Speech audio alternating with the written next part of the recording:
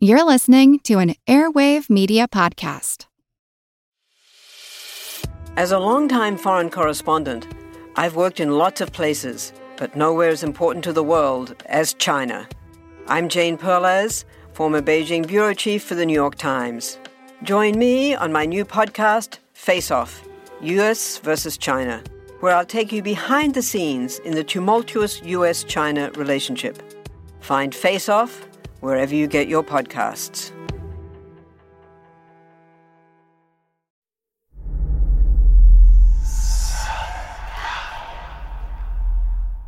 Hey y'all, spooky season is here. And if you're looking for a show to whet your appetite for a little haunted history, then I'd like to invite you to check out Southern Gothic, a chart-topping history podcast that explores some of the most infamous legends, folklore, ghost stories, and hauntings of the American South.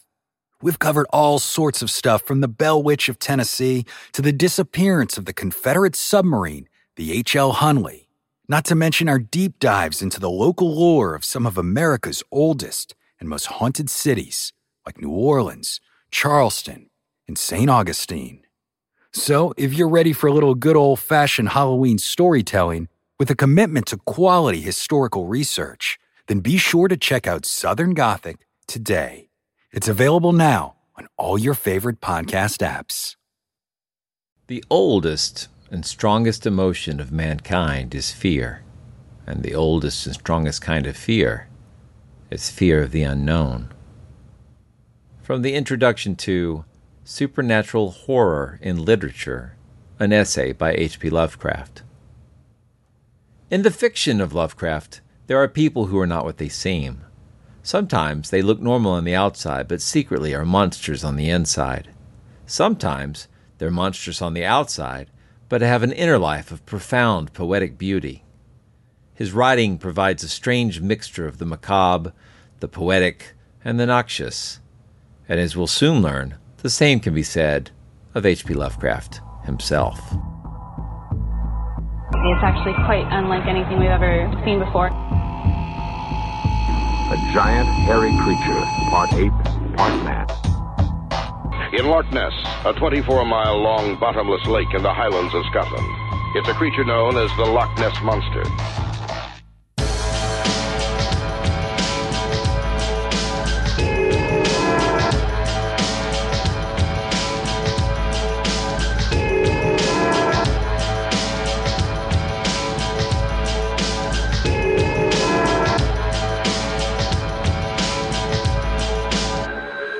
Monster Talk. Welcome to Monster Talk, the science show about monsters. I'm Blake Smith. And I'm Karen Stolzno. Today, we welcome back author and researcher Scott Poole. Scott previously joined us to talk about monsters in America, and again to talk about the life of TV monster host Vampira. In his latest book, he tackles the complex subject of H.P. Lovecraft. Regular listeners will know that I'm a fan of Lovecraft's fiction. We've had 2 previous episodes that discussed Lovecraftian topics. Our episode on Cthulhu still remains in the top 10 most downloaded episodes. And our crossover episode with the Lovecraft geek, who is Lovecraft scholar Bob Price, is also a very popular episode. Poole's new biography is called In the Mountains of Madness, The Life and Extraordinary Afterlife of H.P. Lovecraft, and a link to his book will be in the show notes at monstertalk.org. There are several biographies of Lovecraft out there. Perhaps S.T. Joshi's 2-volume edition of H.P. Lovecraft: A Life, I guess, could be described as the most encyclopedic reference volume for biographical material on the author. But I think Poole's work's a very accessible and detailed take on what's certainly a complicated story. If you're unfamiliar with Lovecraft's writing, it can be a daunting and challenging task to take on. But if you're a fan of his work, you may find that learning about the writer is itself a daunting task. Poole does an excellent job of throwing light on the entire quivering mass of Lovecraft's body as it lies there on the threshold of the library. He doesn't shy away from the disgusting bits, and he doesn't lose sight of the simple truth that every real person is a complex mixture of good and bad, and Lovecraft is definitely no exception. But why is Lovecraft important enough to get a special episode? Because he has influenced American horror in immeasurable ways. A recurring theme on Monster Talk is our discussion of where did that idea come from?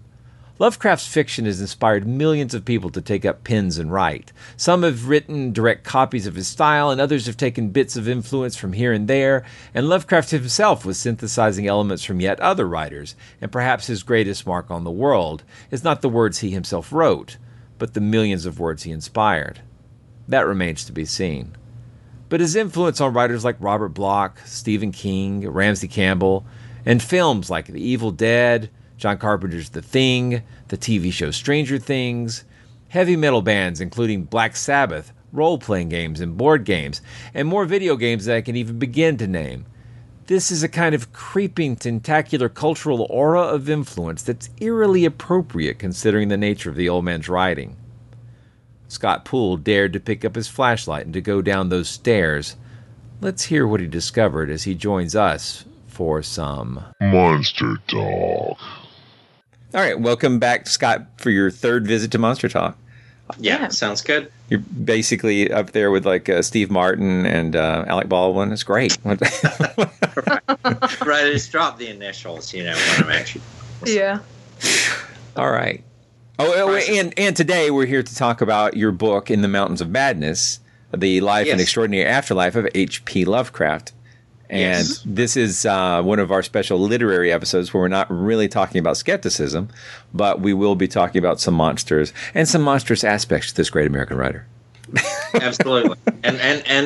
And some skepticism, probably. All right. Yeah, I just wanted to give a quick shout out to one of our listeners, Rick Duffy, for his input with this show too. He just gave me a couple of questions that he would like answered during the course of this episode. Excellent. So yeah. Well, let's get started then. So to begin with, Scott, how did you become interested in H.P. Lovecraft and what inspired you to write a biography about him? So in one way or another, I've been interested in Lovecraft for a good 3 decades. I actually first encountered him in high school in an anthology that was put together by Marvin Cooper of Weird Tales writers. It wasn't a particularly good anthology. It was made up of mostly sort of lesser Weird Tales writers, but there was one Lovecraft story, which I think tells you a little something about how his popularity has grown just over, that time period. And then in the 1990s, when the Penguin editions that S.T. Joshi edited and annotated heavily became available. And really, for the first time, we were all sort of able to read Lovecraft as Lovecraft wanted to be read. That was kind of my reintroduction, fascination, and obsession. I didn't really write about Lovecraft until about 2009, 2010. There's a couple of sections in Monsters in America that deal with him.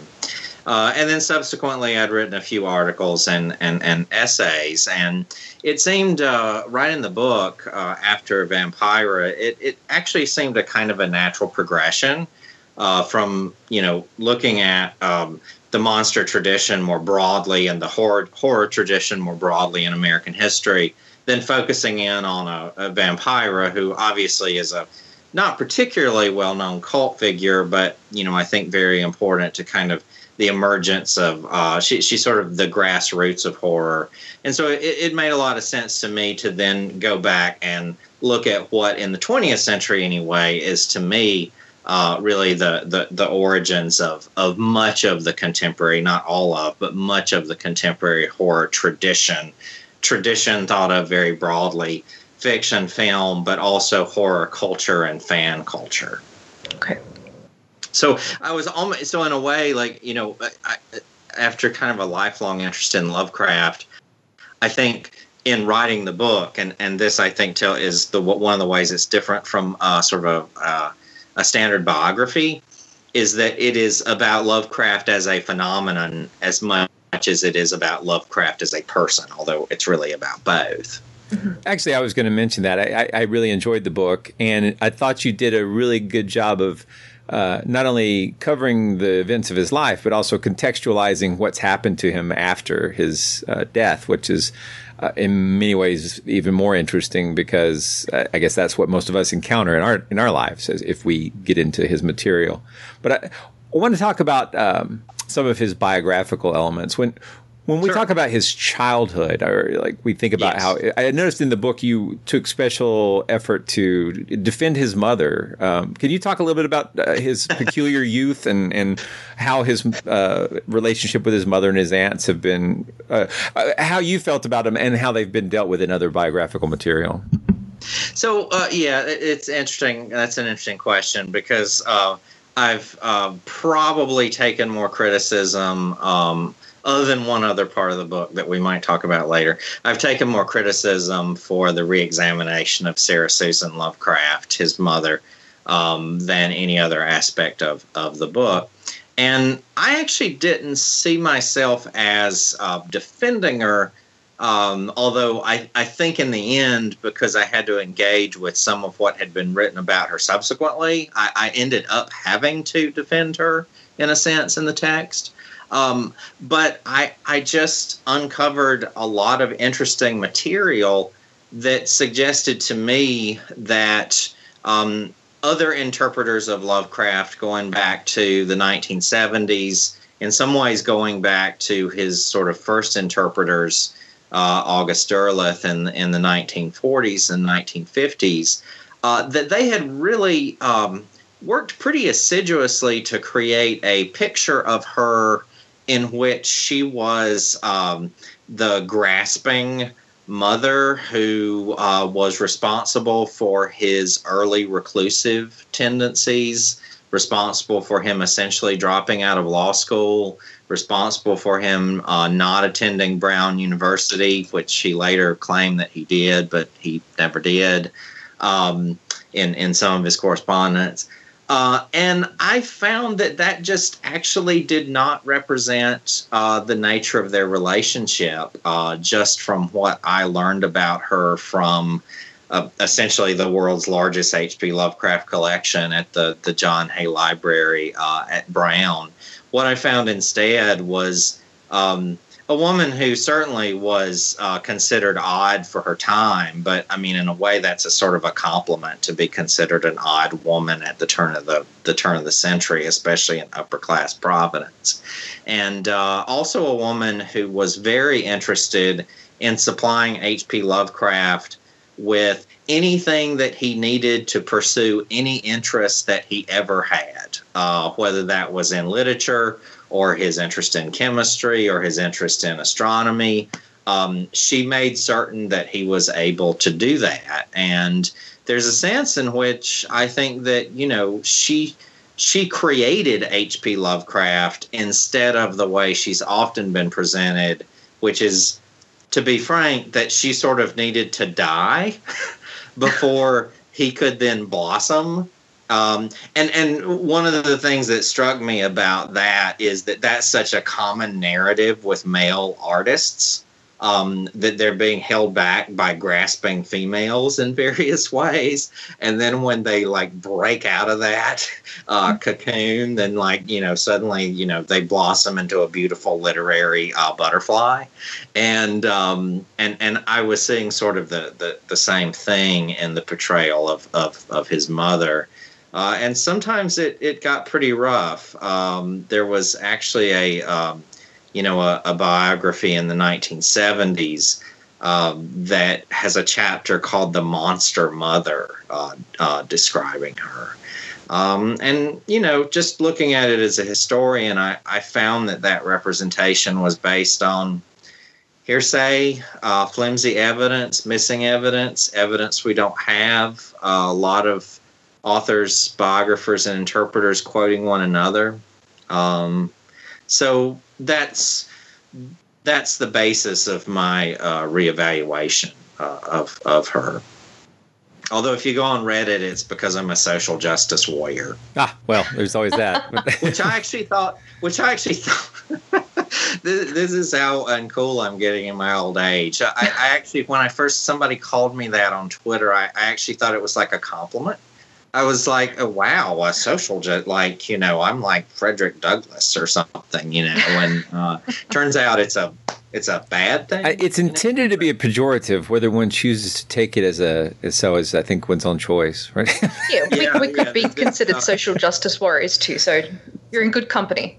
Yeah, exactly. Of course, SJW is the sure. person. And I also think that the fact that term also, the last word also sounds like worrier. Always right. The punner in me is always amused by that. No matter what the evil intent of the person throwing it, it's like, that's funny. What? Yeah, we are worried about social justice. Anyway, Scott, you mentioned Brown University. Could you tell us a little bit about Lovecraft's education and what prepared him to be a writer? Well, he had actually very little preparation in certain respects for his writerly career.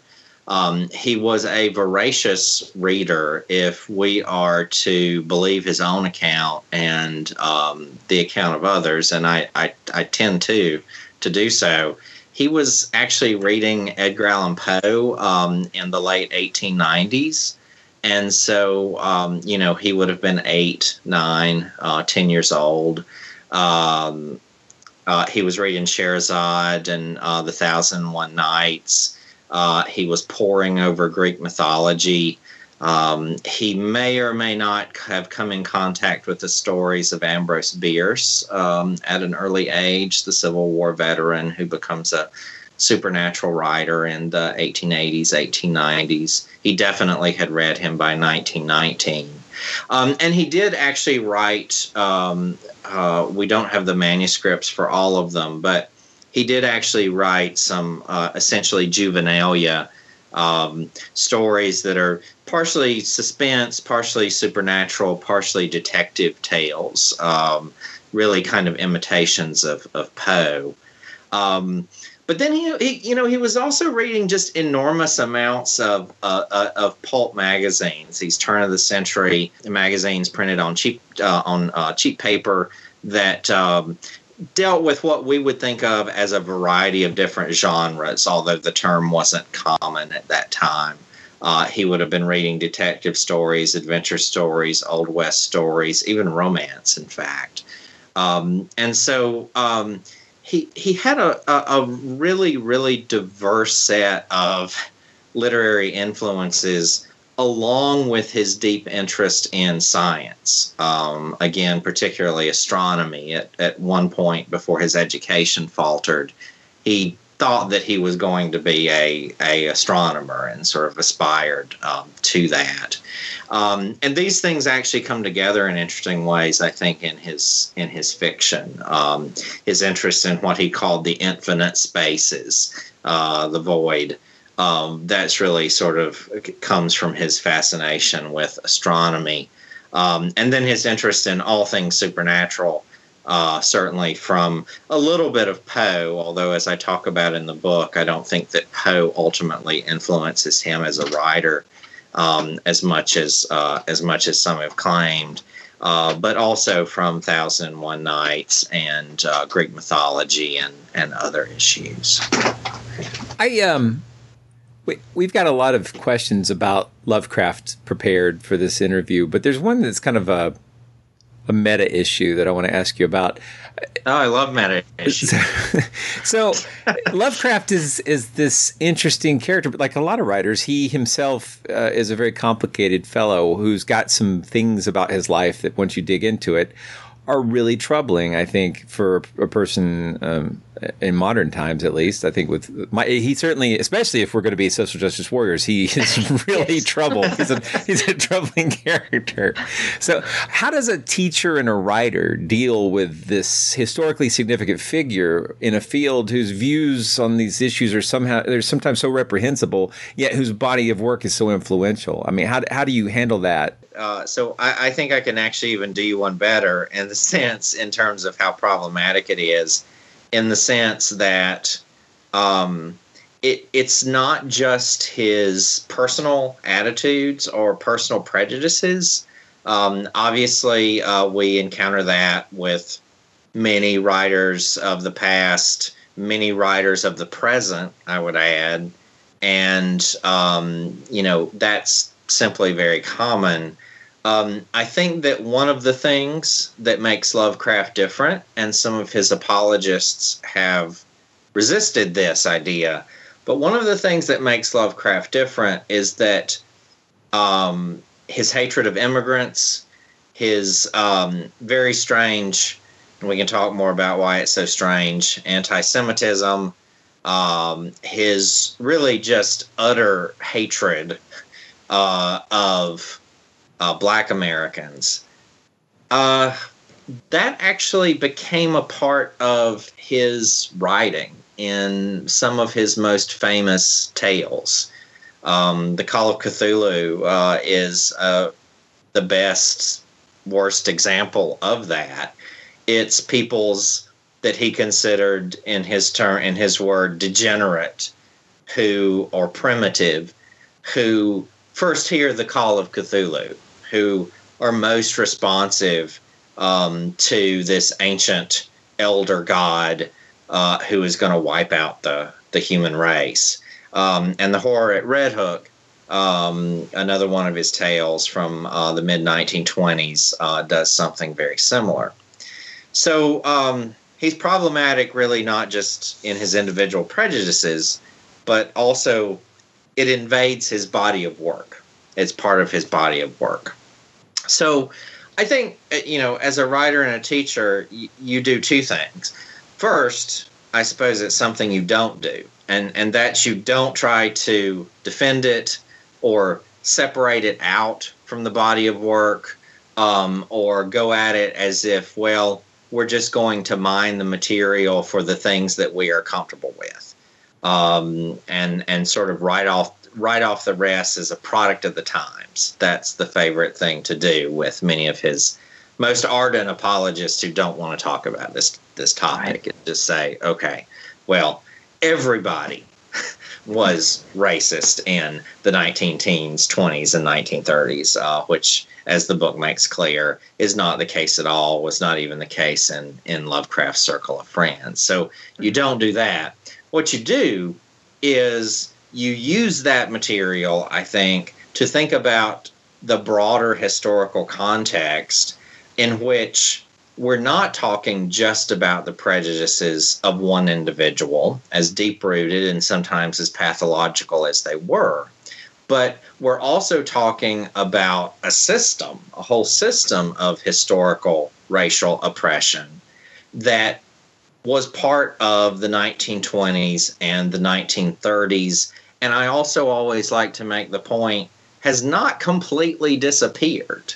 Mm-hmm. This is one of my problems with the product of his times argument. When you say that, it's as if, well, all of that was just in the past and now it's gone.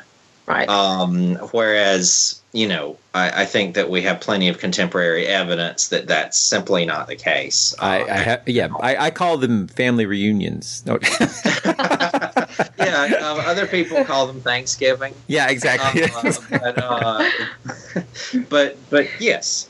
So I think that I think that the thing that has been that was most strange for me in writing the book, and then particularly when it was first released and was being reviewed and commented on a good bit, I think the strangest thing to me was the absolute insistence that we really not deal openly with this particular issue.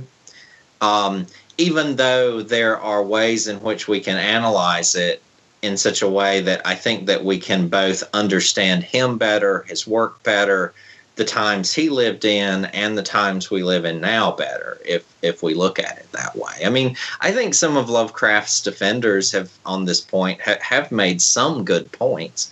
S.T. Joshi says, for example, who, of course, is sort of the foremost authority on Lovecraft and wrote a 2-volume, 1,000-page biography. He makes the point that, Bram Stoker, for example, held, very reactionary attitudes on race. John W. Campbell of Amazing Stories held, not only reactionary attitudes, but was very involved in the far right and at mid-century, and was an opponent of the civil rights movement. Both of these figures have awards named for them, are recognized as sort of giants in the field of horror and of fantasy. I think that we shouldn't separate Lovecraft out from that. And yet, his wife was Jewish, wasn't she? And he had friends who were Jewish. That's exactly right, and I think that is also part of what complicates the story. So, in 1924, he marries Sonia Haft Green, who was a Jewish woman from Ukraine, an editor, an author, and actually an independent entrepreneur, kind of almost sort of a typical 1920s new woman, as they called those types of figures at the time.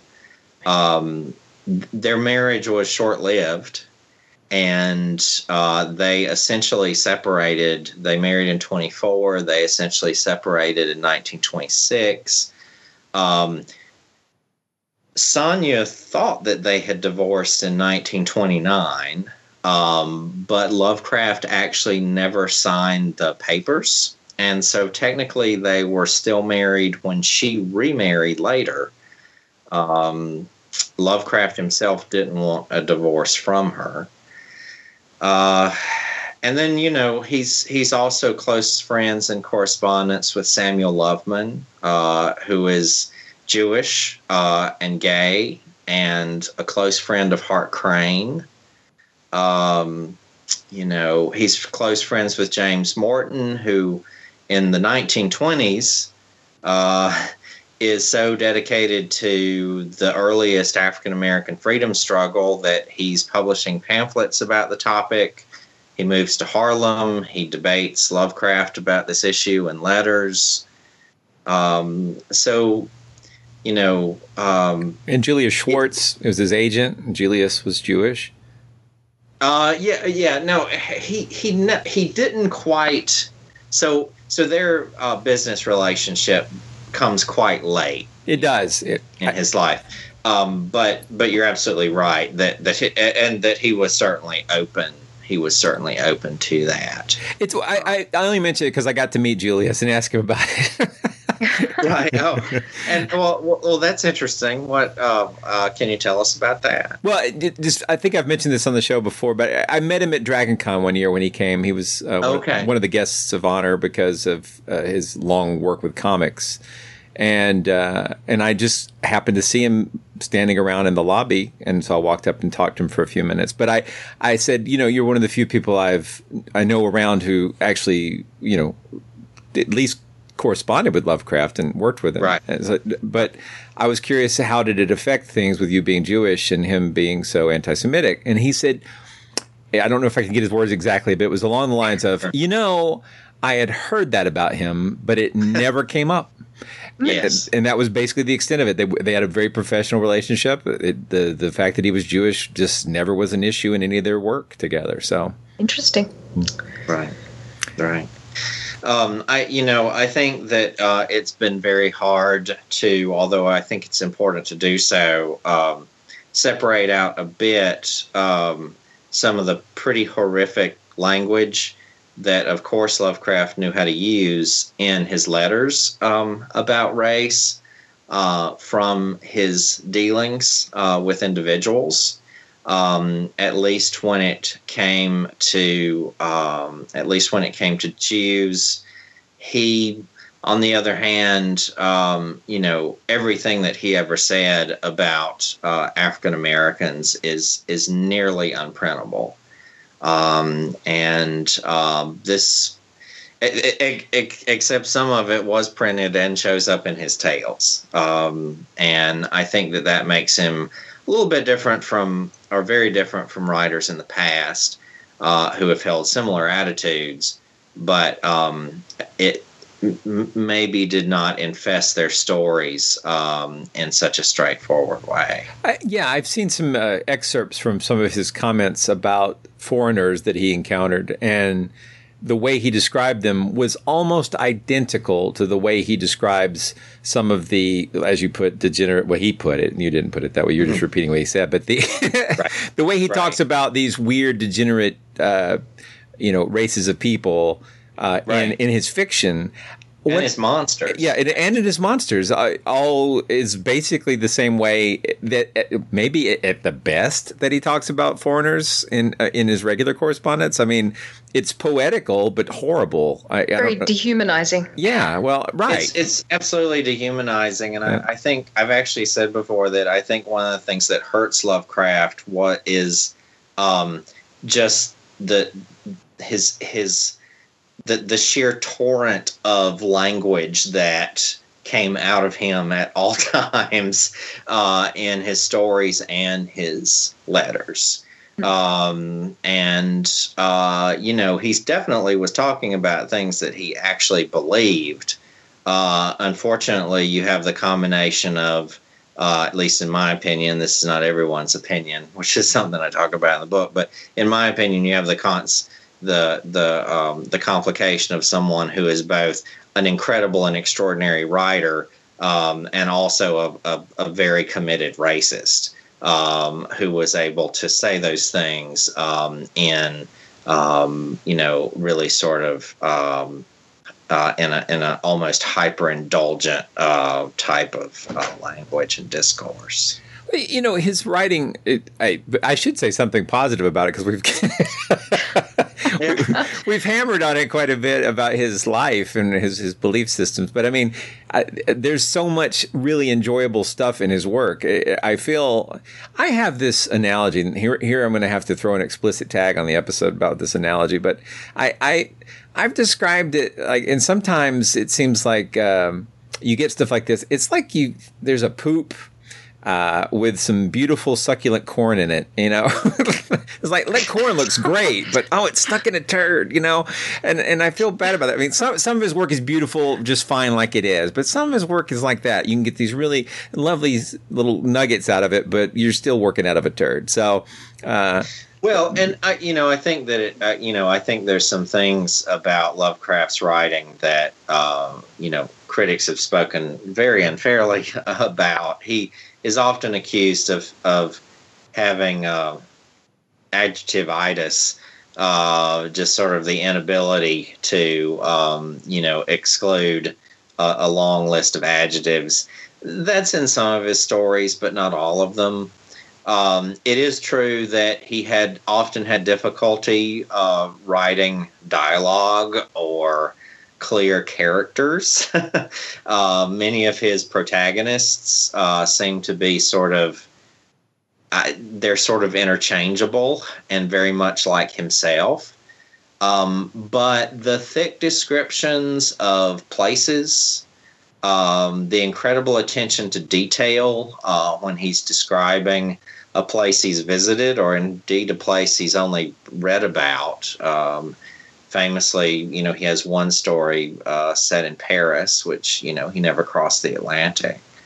And also his description of, this goes back to what we were saying earlier, just his description of both his moods, or the moods of his characters, and his monsters actually can be hypnotic at times. And that's actually how I think of his writing. It's you have to dive into it and be prepared to dive deep. He's not an author for summer vacation reading. He really is.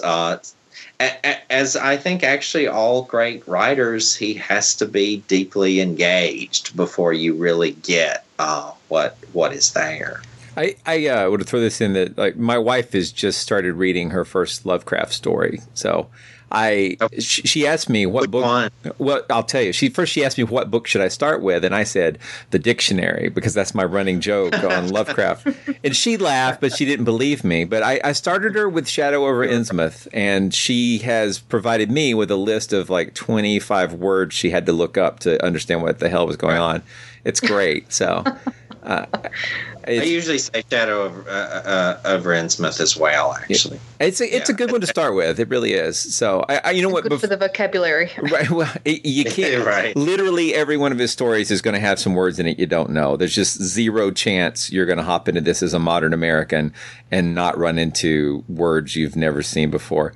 Not only that, but I would suspect that was probably true for a lot of the readers back when he was writing the tales. Even then. Yeah. This is absolutely the case, especially when you consider that, Weird Tales magazine from 1923 onward had, from what we can tell, and it's always hard to tell exactly how texts circulate, but from what we can tell, it had a fairly working class, lower middle class audience. They were very demanding stories, although as it turns out, they also were some of the most popular stories in the long run, at least, that Weird Tales ever published. There was enormous demand, and this is sort of understandable in, I think, the nature of fandom. But immediately after his death in 1937, there was enormous demand to reprint a lot of the old stories that may not have been everyone's favorite, at first. So this is a little bit of a departure from what we've been discussing, but I came across a couple of sources that said that he probably suffered from sleep paralysis. So would you agree with that? And how do you think, if that is the case, how do you think it influenced his writing? So I've come across that as well. I have not found any, really solid evidence for that. I think that where it comes from is the fact that he did, and you can tell this from his daybook, and also his correspondence about his own stories, how his stories came about.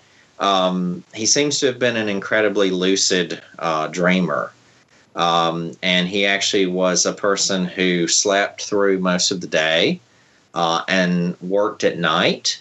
And some of his very interesting stories, you can tell this. The Dream of the Unknown Kadath, The Outsider, what are called his Randolph Carter stories, which was sort of a returning character that he had, Silver Key. They're all stories that are in different ways about the sort of fuzzy, ambiguous line between dreaming and waking. There's actually one, it's not so much a story, it's almost a kind of a strange prose poem called Nyarlathotep. And speaking of a word you have to look up and practice pronouncing. But Nyarlathotep, he apparently actually began writing it in a state between waking and sleep. He actually tells a story of waking up with a pen in hand. He always wrote with a pen, or not always, but he hated typewriters and only typed a few stories in his life. And he actually woke up, writing this tale out. He's sort of in the middle of the first paragraph. So I don't know if we could ever really, make a hard and fast claim that, he suffered from sleep paralysis. I suppose I would say I wouldn't be surprised to learn that was the case, because he seems to have had, and his characters have in turn an incredibly interesting dream life that finds its way into his stories and are responsible for many of his stories. Mm-hmm. Yeah, I'm actually kind of envious of his dream life. I occasionally have dreams I remember, but almost always don't. And when I do remember them, they're so mundane. It's sad. Well, same here. Brain dumps. I actually... Yeah, I actually have felt the same sort of envy, because he, and some of this, of course, we're extrapolating from his fiction, which obviously he was adding elements to. But I mean, he does seem to have been able to control his dreams to some degree. He wasn't a writer. and this shows in many of his tales. This is probably the major criticism I would have of him as a writer is he simply did not want to revise.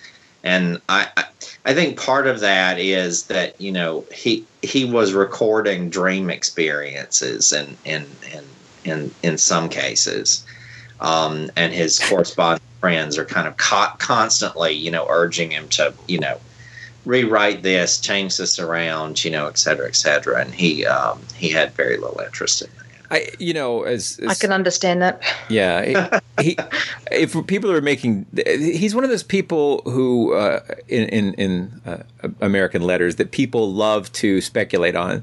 You know, was he racist? Well, yeah, but was he gay? Was he was something wrong with him? You know, that you know, did he really believe in these magical things he was talking about? This sort of stuff. A lot of these things can be, you know, quickly resolved if you actually go back and look at the source of the rumors or whatever, but some are more problematic or intriguing. I'm thinking here though about he reminds me of someone with Asperger's syndrome.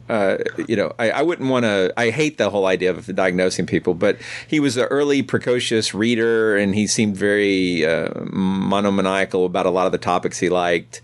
I don't know. A lot of it sounds like that, and that's not meant as a diagnosis or anything. I just have a lot of experience with Aspies in my real life and love many of them, but it seems very familiar to me, that part of his life. So, hello, I'm Paul Giamatti, and I'm Stephen Asma.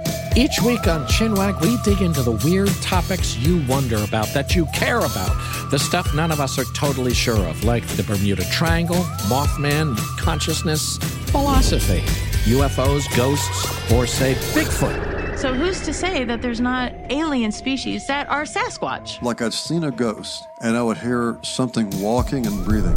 Maybe every path is right. I will accept as a premise that every path is right. That is a face on Mars, eyes, nose. It kind of looked like Wilson the volleyball. Some people enjoy the waves or whatever crashing, and I enjoy listening to a quantum physics audiobook. I do think there are many things in the world that we just don't understand and probably won't understand. That's our whole show. So join us every Wednesday on all major podcast platforms and find us on Instagram, TikTok, and Twitter at ChinwagPod and Wagon.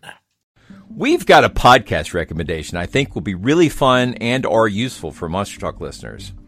I Know Dino, the Big Dinosaur Podcast. Studying dinosaurs can teach us about the prehistoric world, but also the world of today. For example, migration patterns of dinosaur lineages can tell us about the Earth's changing continents. Climate models of dinosaur ecosystems help us understand global warming. Studying dinosaur diets can help show the link between plant and animal evolution. Talk about paleo. In many dinosaur injuries, paleopathologies are the first known occurrences of diseases. A new episode of I Know Dino comes out every week with new dinosaur discoveries you won't hear about anywhere else. You can find I Know Dino on Apple Podcasts, Spotify, or wherever you get your podcasts. Yes, I think that, one of the things I hope comes out in the book, though, is that although, and interestingly, a writer that I think he's comparable to in certain ways not, but a writer he's comparable to is Kafka. And one of the ways in which he's a bit like Kafka is he actually went through these long periods of almost complete seclusion, followed by, an almost like exhilarating, bursting out into the world and traveling as much as his limited budget allowed and visiting, people who were on his correspondence list, his long correspondence list. And I think even his marriage and brief move from Providence, which he loved, to Brooklyn, although in the end he ends up hating and despising New York City and moving back, and I Am Providence and all that kind of stuff.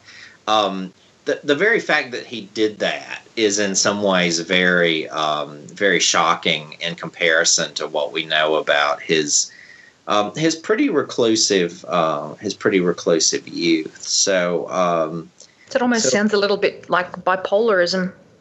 Perhaps. Like another diagnosis there. Yeah. Oh, yeah.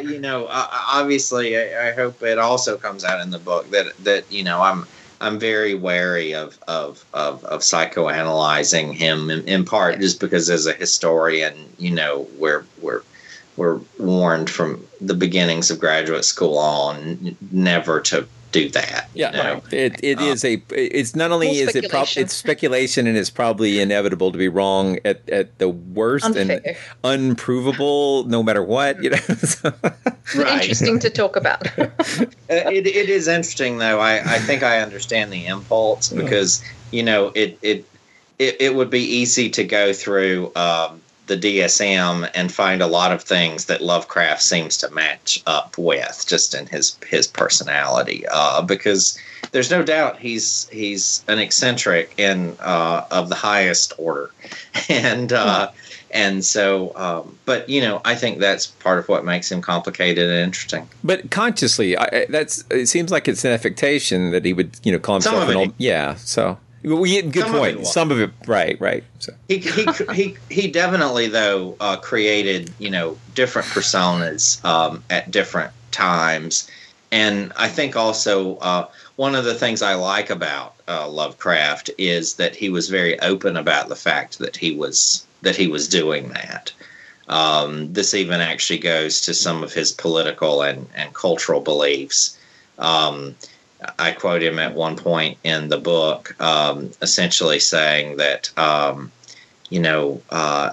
he realized that many of his political, social, cultural ideas were ultimately illusions that he used to kind of keep himself safe from, the cosmic dread that he believed in. It was sort of what kept him from being a full-on nihilist in many ways, to hold on to these traditions that he thought were ultimately illusory.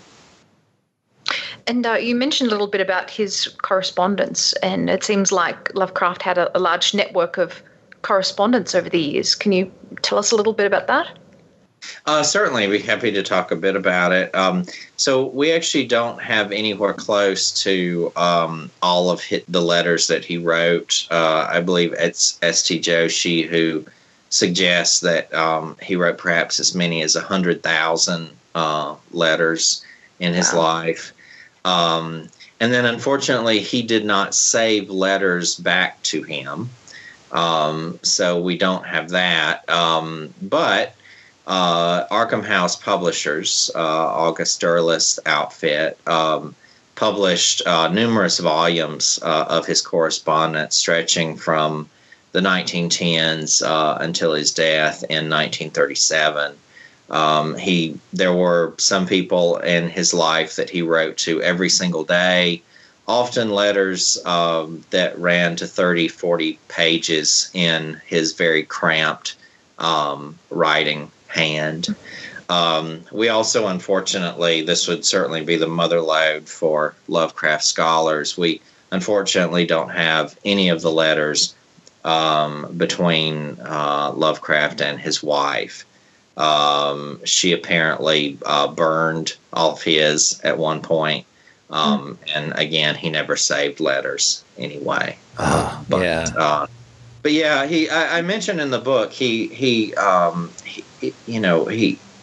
almost creates a kind of an early fan network. It's a little bit like a Reddit forum or one of the old original internet fandom forums, in the way that he and other aficionados of the weird tale genre were circulating letters to one another on all kinds of topics, not just horror and fantasy, but architecture, which was one of his passions, astronomy, all of the sciences, his criticisms of religion, his criticisms of metaphysics in general, what they're reading, the books that they're loaning to each other, and then talking about the books they're loaning to each other.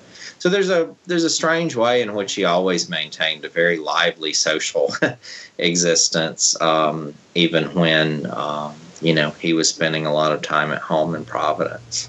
It's interesting to me because coming from what seemed to be an almost sequestered form of childhood, he and with his fascination with the 1700s, it seems like he almost tried to make himself into a pamphleteer before he found out about these other networks of writing his little papers on astronomy and sharing them as newsletter. It's so neat because I feel like he, in some ways, would fit in so well with modernity, even though he hates modernity.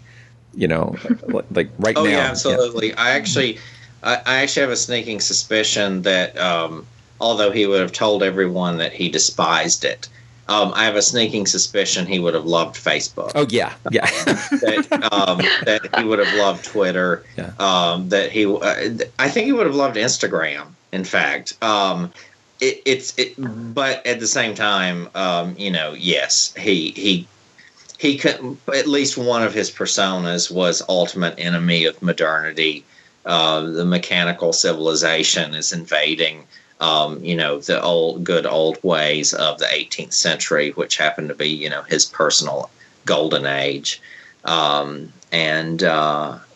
yet, yes, I totally agree. I think that, I think he would have loved the speed of communication and email and, and internet forums. Oh, Lovecraft on Twitter is a funny idea. It really is. I don't know. Unfortunately, with his vocabulary, I think Twitter might be a problem. Only 140 characters. Right. Yeah, he's definitely somebody who would write long threads, I think. Right. The 140-word character limitation would probably have driven him mad. And then he would have fainted, as he does. That's right. I was thinking about there's been this long-running thing where fans of Lovecraft want to believe that some of the things he constructs in his stories are true. And I was thinking about the fact that he writes stories where he explicitly in his real life disagrees with the premises being carried out in his stories, which I think is kind of fun. You can find clear evidence that he doesn't believe in the stuff he's writing just by looking outside his stories. And one of them has to do with the fact that many of the plots of his stories have to do with consciousness leaving the human body and moving to another body.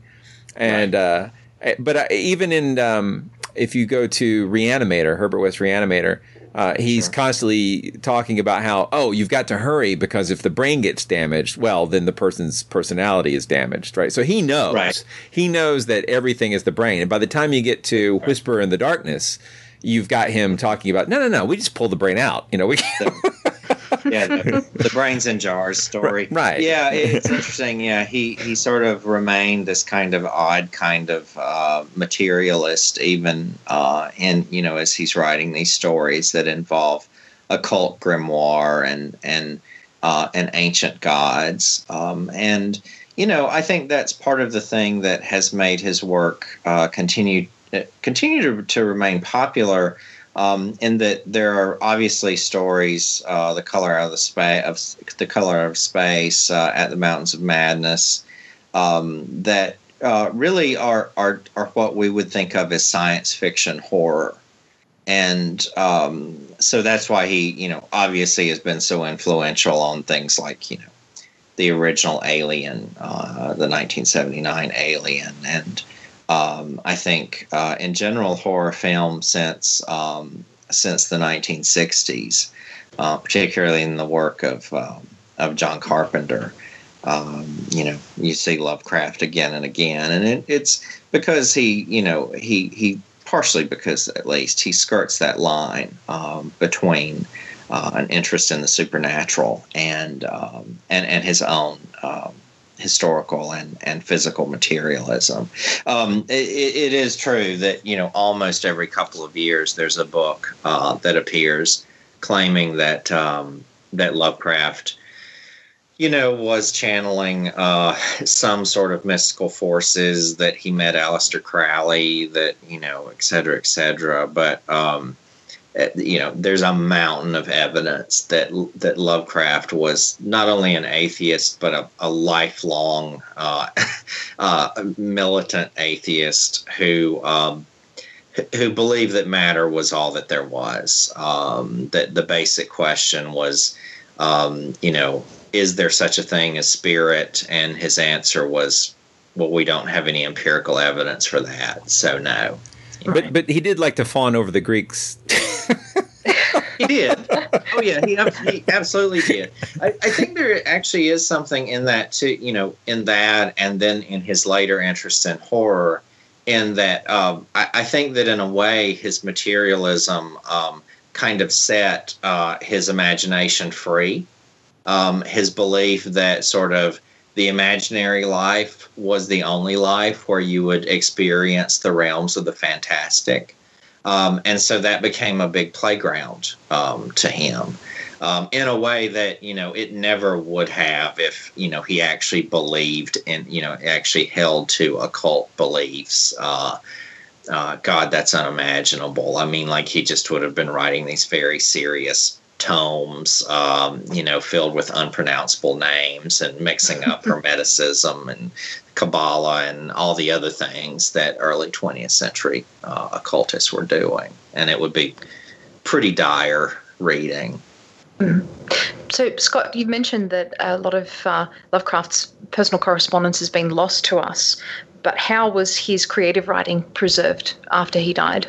It's an interesting, complicated story. I'll give you the sort of the short version. Sure. He really wanted his literary heir, to be his young friend Robert Barlow. That is who, in a written statement, in a written message, he wanted to be his literary executor.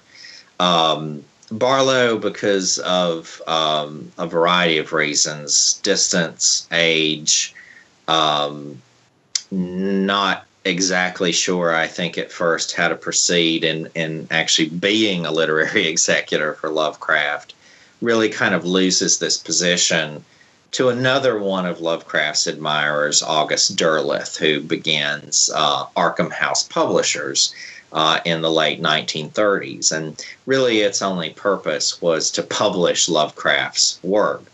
And Derleth is interesting, plays an important part in my story, plays an important part in the story of everyone who's written about Lovecraft, because he exercised an enormous amount of influence over the Lovecraft legacy, really up until the time of his death in late 60s, early 70s.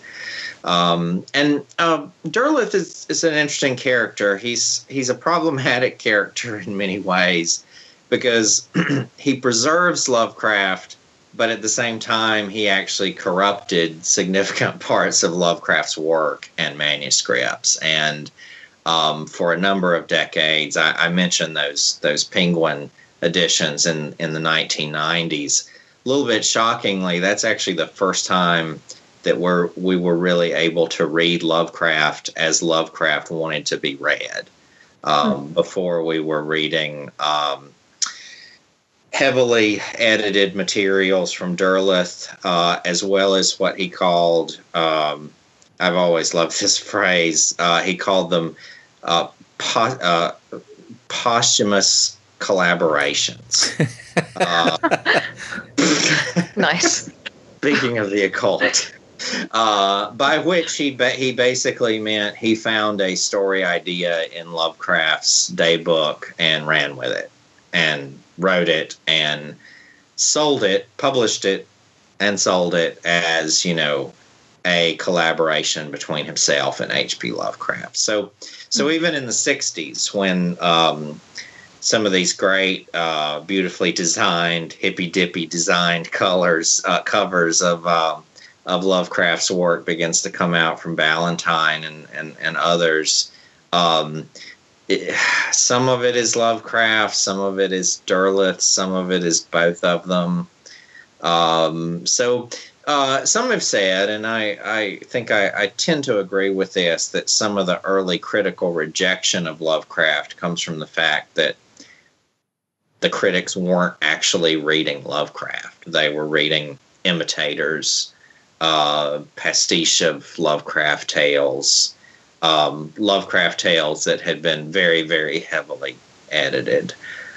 This is actually another way in which his work is a bit similar to, or rather his experience was a bit similar to Kafka's. A lot of your book is on the weird second life of Lovecraft, or his material at least. Can you talk a little bit about that?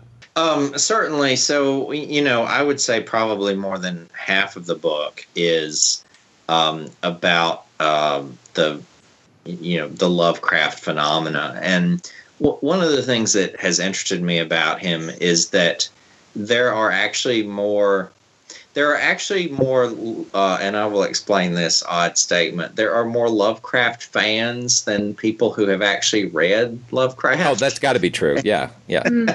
I've met and talked with a number of them. And I talk about some of the experiences with that in the book, where actually there's a pretty substantial number of millennial fans of Lovecraft who have really scant knowledge of the actual stories. They may have read the Call of Cthulhu. They may have read The Shadow over Innsmouth, and then they may have read a book or two about him. But that's really about it. What they're really into are the films, either direct adaptations or heavily influenced by Lovecraft and kind of the Lovecraftian worldview of cosmic horror.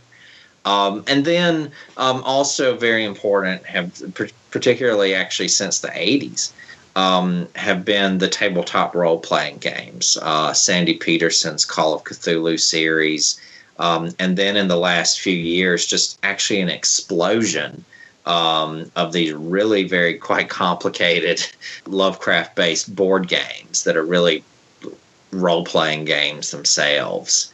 And that combined with a couple of appearances in video games. There was an Xbox game a number of years ago called Call of Cthulhu. There's another one that was announced at E3 actually this summer.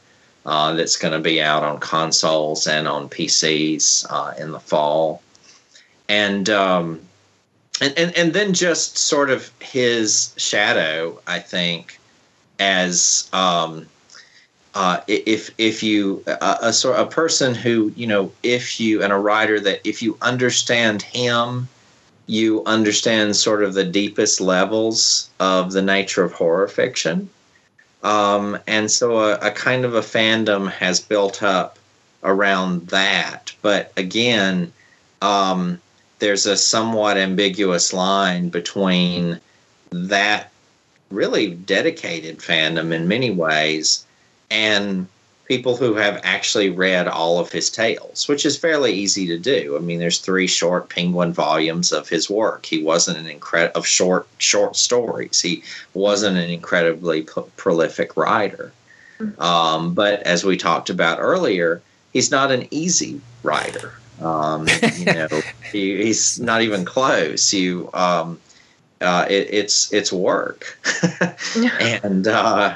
and some fans seem to have been able to, go to that level and really get into his writing and understand how it can affect you on a number of different levels. Others just seem to be perfectly happy, playing around in the world of Lovecraft with the films and the video games and the RPGs. And just for clarification, he was not an easy writer, and Easy Rider is not a Lovecraft film. Just wanted to clarify that. That's exactly right. It's not? Although there are some hallucinatory aspects of Easy Rider are a little bit Lovecrafty. That scene in the cemetery, yeah. Right. So we've got one final question, and sure. So we've had you on the show before and asked you who your favorite monster is, and from memory it was Bride of Frankenstein? Yes, absolutely. Yes. So we thought we'd do a slightly different take on the question and to ask you which is your favorite Lovecraft story, or which are your favorite Lovecraft stories? Oh, absolutely. I actually have a real affection for some of the early tales of Lovecraft, the kind of pre-Call of Cthulhu tales.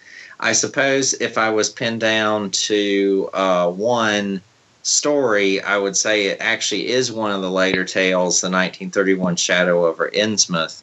But some of the early stories like Dagon, The Tomb, there's a story I'm particularly fond of from the early 1920s that's been unfortunately generally ignored, but I think is going to make a comeback, called Hypnos.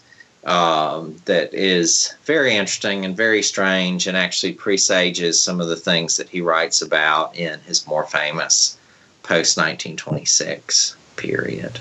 Neat. Okay. I'm a big fan of the H.P. Lovecraft Literary Podcast.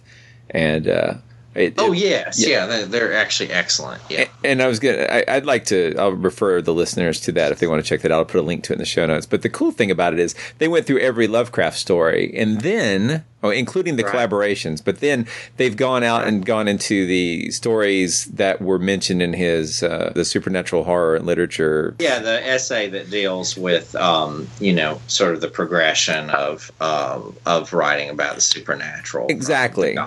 And it's a great essay, and he's got so many references. And now they're going through the works that he referenced in that work. Arthur Machen and exactly Dunsany and lots of others. I can't remember his name. I'm terrible with names. I'm terrible with many things. It's just so. Let me do this. Let me say we'll probably have to wind up here and say. We'll do our little outro thing. So I'm going to say thank you so much for joining us again, Scott. We really appreciate you talking about this writer. Thank you, Scott. Thanks. I enjoyed doing it again. I always like to talk to you guys about this stuff, so thank you. Monster Talk. You've been listening to Monster Talk, the science show about monsters. I'm Blake Smith. And I'm Karen Stolzno. You just heard an interview with author Scott Poole about his new biography of H.P. Lovecraft titled In the Mountains of Madness. A link to Scott's book will be in the show notes at monstertalk.org. While preparing our interview, Scott and I got into a little debate about a particular short story written by Stephen King and whether or not that story was a Lovecraft pastiche. It's a fun discussion, or at least I think so, but I didn't include it in the main interview, and if you'd like to hear it, it is after the credits of this episode. Monster Talk is an official podcast of Skeptic Magazine. The opinions expressed in this show are those of myself or my guests and do not necessarily reflect the opinions of Skeptic Magazine or the Skeptic Society. If you'd like to find the opinions of Skeptic Magazine, you could make your way to the dusty shelves of Miskatonic University Library. Head back to the special collections and look for a particular book. Though, come to think of it, ever since that odd incident with that peculiar fellow Wilbur Whately, they've been very reluctant to let strangers in, so maybe it would be easier to just go to your local newsstand and ask for a copy of Skeptic Magazine or to try out eSkeptic, the free weekly newsletter. We hope you've enjoyed this episode of Monster Talk. Each episode we strive to bring you the best in monster-related content with a focus on bringing scientific skepticism into the conversation. If you enjoy Monster Talk, we now have a variety of ways to support the show, all with convenient links at monstertalk.org/support. That's monstertalk.org/support. There we have links to our Patreon pages as well as a donation button. A great way to support the show is to buy us books from our Amazon Monster Talk wish list, which directly helps us with our research. We love used books very much, so don't feel compelled to buy new ones, and we love Kindle, and we can share our digital library with each other. Finally, without spending any money at all, you can support us by leaving a positive review at iTunes or wherever you get your podcasts. Positive reviews help keep us visible in iTunes, which is a great way to help us find new listeners. And please, share our show on your favorite social media platforms. Thanks again for all your support, especially for the books. Karen and I have quite a lot of research material now, and sometimes Amazon doesn't include your names or contact information so we can thank you personally, but we appreciate all of your donations immensely.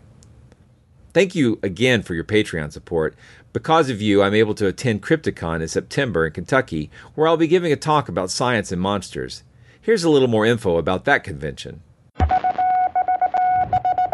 Attention all listeners. We are hearing reports from all over Kentucky that something big is happening. Strange creatures have been seen roaming the hills, goblins emerging from caves. A goat man was spotted near a train trestle. There have even been sightings of an 8-foot-tall humanoid creature covered in hair. what's going on in the Bluegrass State? To find out, you will need to go to CryptidCon, Bigfoot Monsters and Legends. Head on over to Frankfort, Kentucky, September 9th and 10th.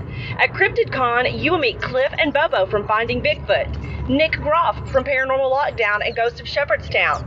You'll learn from top researchers in the field, Lauren Coleman, Lyle Blackburn, Stan Gordon, and many more. CryptidCon will be an action-packed weekend with vendors, seminars, and even a Bigfoot hunt. Go to www.cryptidcon.com for all the details. That certainly sounds like fun. But if your tastes run a bit more towards skepticism of monsters, you might want to hear from our friends at the Committee for Skeptical Inquiry about the 2017 CSI Con.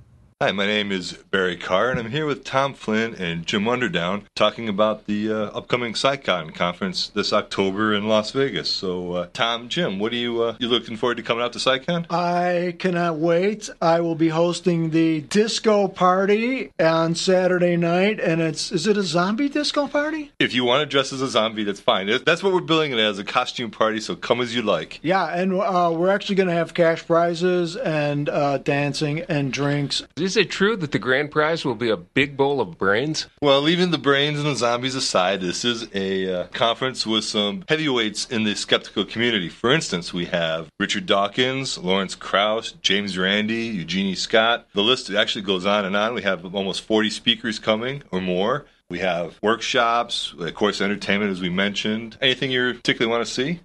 My dear friend Richard Wiseman will be here, also from the UK, author of Quirkology. I can't wait to see him. And don't forget Richard Saunders from Australia. It's going to be Richards busting out all over. It's the richness of Richards. It absolutely is. I'll be gambling, too, at some point. No, skeptics do not gamble. Skeptics don't gamble. We know the odds. We don't do that. If my experience last year is any indication, skeptics do not gamble. Skeptics win. I have a Some system, skeptics. Harry, I have a system that is guaranteed to win. I'm going to grab a stack of chips and run. There you go. Yeah. Okay, the New Yorker writer Maria Konnikova is going to be receiving the Ballas Award for Critical Thinking for her most recent book. Right, The Confidence Game. Yeah, Maria was a speaker last year. She spoke about the confidence game last year. This year, she's talking about her new book, which is about luck. So what better, right? What better to talk about luck? She'll vindicate me. The Skeptical Toolbox people will be there. Ray Hyman, Jim Elcock, Harriet Hall. And speaking of skeptics groups that are coming, we have the Skeptics Guide to the Universe. The whole show, the whole crew is coming this year. It seems a little skeptic heavy, don't you think, this conference? This is the Skeptics Heavyweight event of the year. It does not get better than this. It does not get better than this. So we hope to see you there. It's October 26th to the 29th at the Excalibur Hotel. It's the one that looks like the big castle. You'll see it when you fly into the airport. You see the towers, Rapunzel's there. It's the one that looks like the Walt Disney Opium Dream. So come check us out in Las Vegas. Wow, that sounds like a fun convention. I wish I could make it this year. I hope you can. I will be attending DragonCon in Atlanta in September, hopefully on a few panels there, and I'll post more information about that when I have the details. Don't forget there's a bit of fun horror literature discussion after the credits of this episode. Monster Talk theme music is by Peach Stealing Monkeys. Thanks again for listening.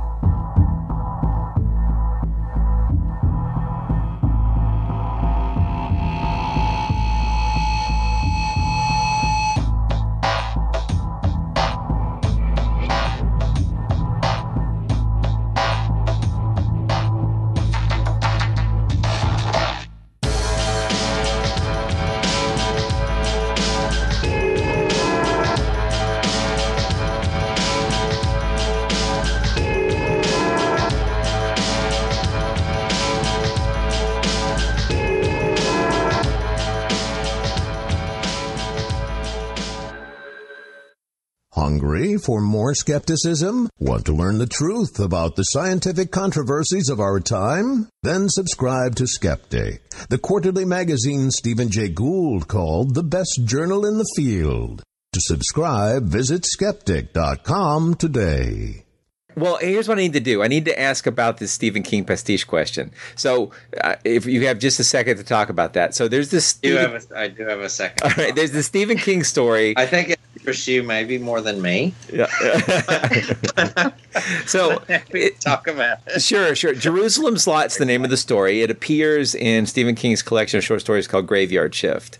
And in our correspondence leading up to this interview with you, I mentioned that I thought that was a pastiche of Lovecraft, and you said that you didn't think so. And I wanted to talk about why you feel it's not, but I think first we how do you define a Lovecraft pastiche? Because there certainly are a lot of things out there that I think fit that bill, but so actually that's sort of my answer, and is kind of like what's behind my rejection of that label for that story. I it's very clearly it's actually very clearly influenced by Innsmouth, obviously, because you've got this heretical, schismatic Puritan sect, and you've got the New England small town, which I think is something that where dark things are happening, which obviously is something that Stephen King kind of took over to a large degree, I think, from Lovecraft.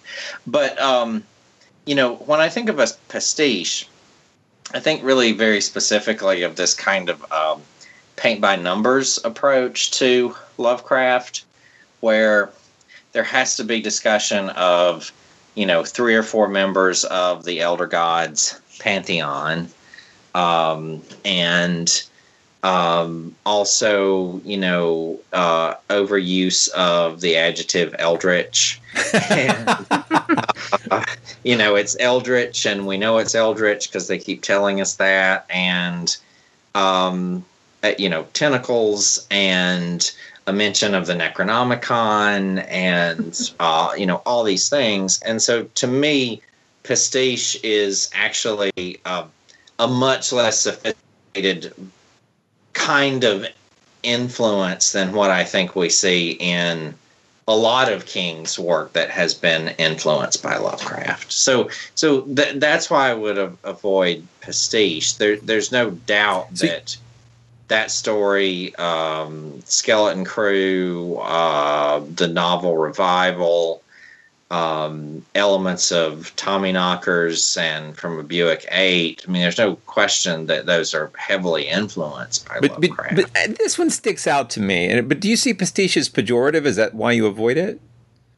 I do see it as pejorative. I see it pejorative in part, specifically in relationship to Lovecraft, just because there were so many practitioners of it. I mentioned in the book that Derleth at one point is writing this whole series of Cthulhu stories, one of which ends with the human race has to nuke Cthulhu in order to save themselves.